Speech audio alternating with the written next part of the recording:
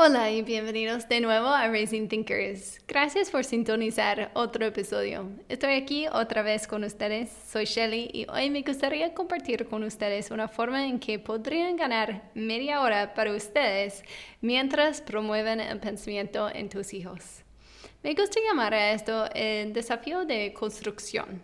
Es realmente súper básico. Usted elige de 3 a 5 materiales diferentes que tienes en tu casa que son seguros para que tus hijos los usen.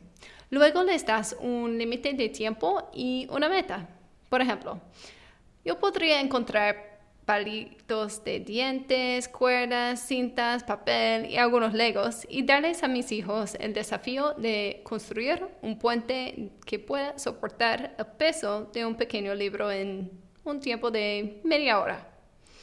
Tampoco les daría una gran cantidad de estos materiales. El objetivo es que descubran que pueden encontrar una solución construyendo con materiales limitados. Así que no les des toda la bolsa de los Legos, solo dales 10 o 20 piezas de Lego. Tampoco les das el rollo completo de cinta o un carrete completo de cuerda, sino que les das una cantidad limitada de cada elemento, pero aún lo suficiente para crear algo con éxito. Otra cosa que recordar al tratar de crear un pensador es que una parte del proceso de ingeniería es la planificación. Te recomiendo que programes un cronómetro para 5 minutos, tal vez más o menos dependiendo de la edad del niño, y diles que primero deben planificar la solución. Pueden tocar los materiales y examinarlos, pero no pueden comenzar a construir hasta que hayan elaborado un plan. Una vez que el cronómetro está en marcha, eso indica que pueden comenzar a construir. También es importante compartir con tus hijos que esto es una parte del proceso de ingeniería. Hazles saber que literalmente están siendo ingenieros mientras diseñan y construyen. Hazles saber que los verdaderos ingenieros miran los materiales que tienen y hacen un plan antes de comenzar a construir. Este es un paso importante en el proceso para ayudarlos a comprender por qué están haciendo lo que están haciendo y por qué no comienzan a construir de inmediato.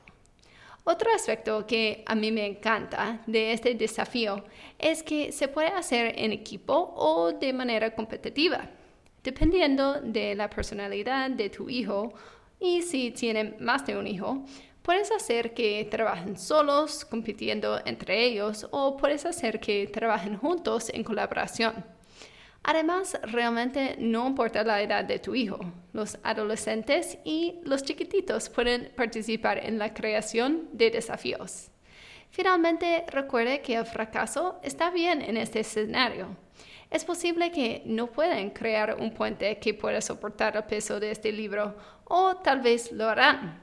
Cualquier resultado está bien porque es parte del proceso. Si se acabó el tiempo y aún no han construido lo que querían lograr, siempre puede extender el límite de tiempo sin más recursos o darles algunos materiales más y luego ganar algunos minutos más para ti también. El proceso es más importante aquí que el producto final. En el caso de que estés buscando algunas sugerencias de posibles desafíos de productos para ellos, he desafiado a los niños a construir un columpio para un animal de peluche, un vehículo que puede moverse por el desierto con solo energía eólica. Lo probamos con un ventilador. Puede construir la torre más alta o una casa para el gato o el perro de la familia. Además, si no estás seguro de qué materiales usar, piensa, reutiliza. Este es un gran tipo de desafío para reutilizar materiales. Botellas de plástico, tapas de botellas, latas, periódicos, revistas, incluso ropa vieja que no estás usando ahora. Cualquier producto y material que tengas funcionará. El punto principal es hacerlos pensar, construir y darte algunos minutos para respirar. Y lo necesitamos eso.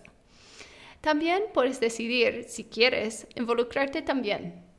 Ser parte del proceso es definitivamente divertido y durante todo el proceso puedes modelar para tu hijo cómo piensas como un ingeniero. También es beneficioso para ellos verte luchar por cómo construir algo con materiales limitados. Una vez más, tenerte como modelo les ayuda a aprender. Cuando terminen, asegúrate de preguntarles cómo fue el proceso para ellos, qué funcionó bien y qué fue un desafío, qué harían diferente la próxima vez, qué materiales creen que podrían haber sido más útiles. La reflexión es una parte importante del proceso de pensamiento y solo porque la construcción haya terminado no significa que hay que parar de pensar. Espero que esto pueda ayudarte un poco durante esta semana y que tu hijo también se divierta con este reto.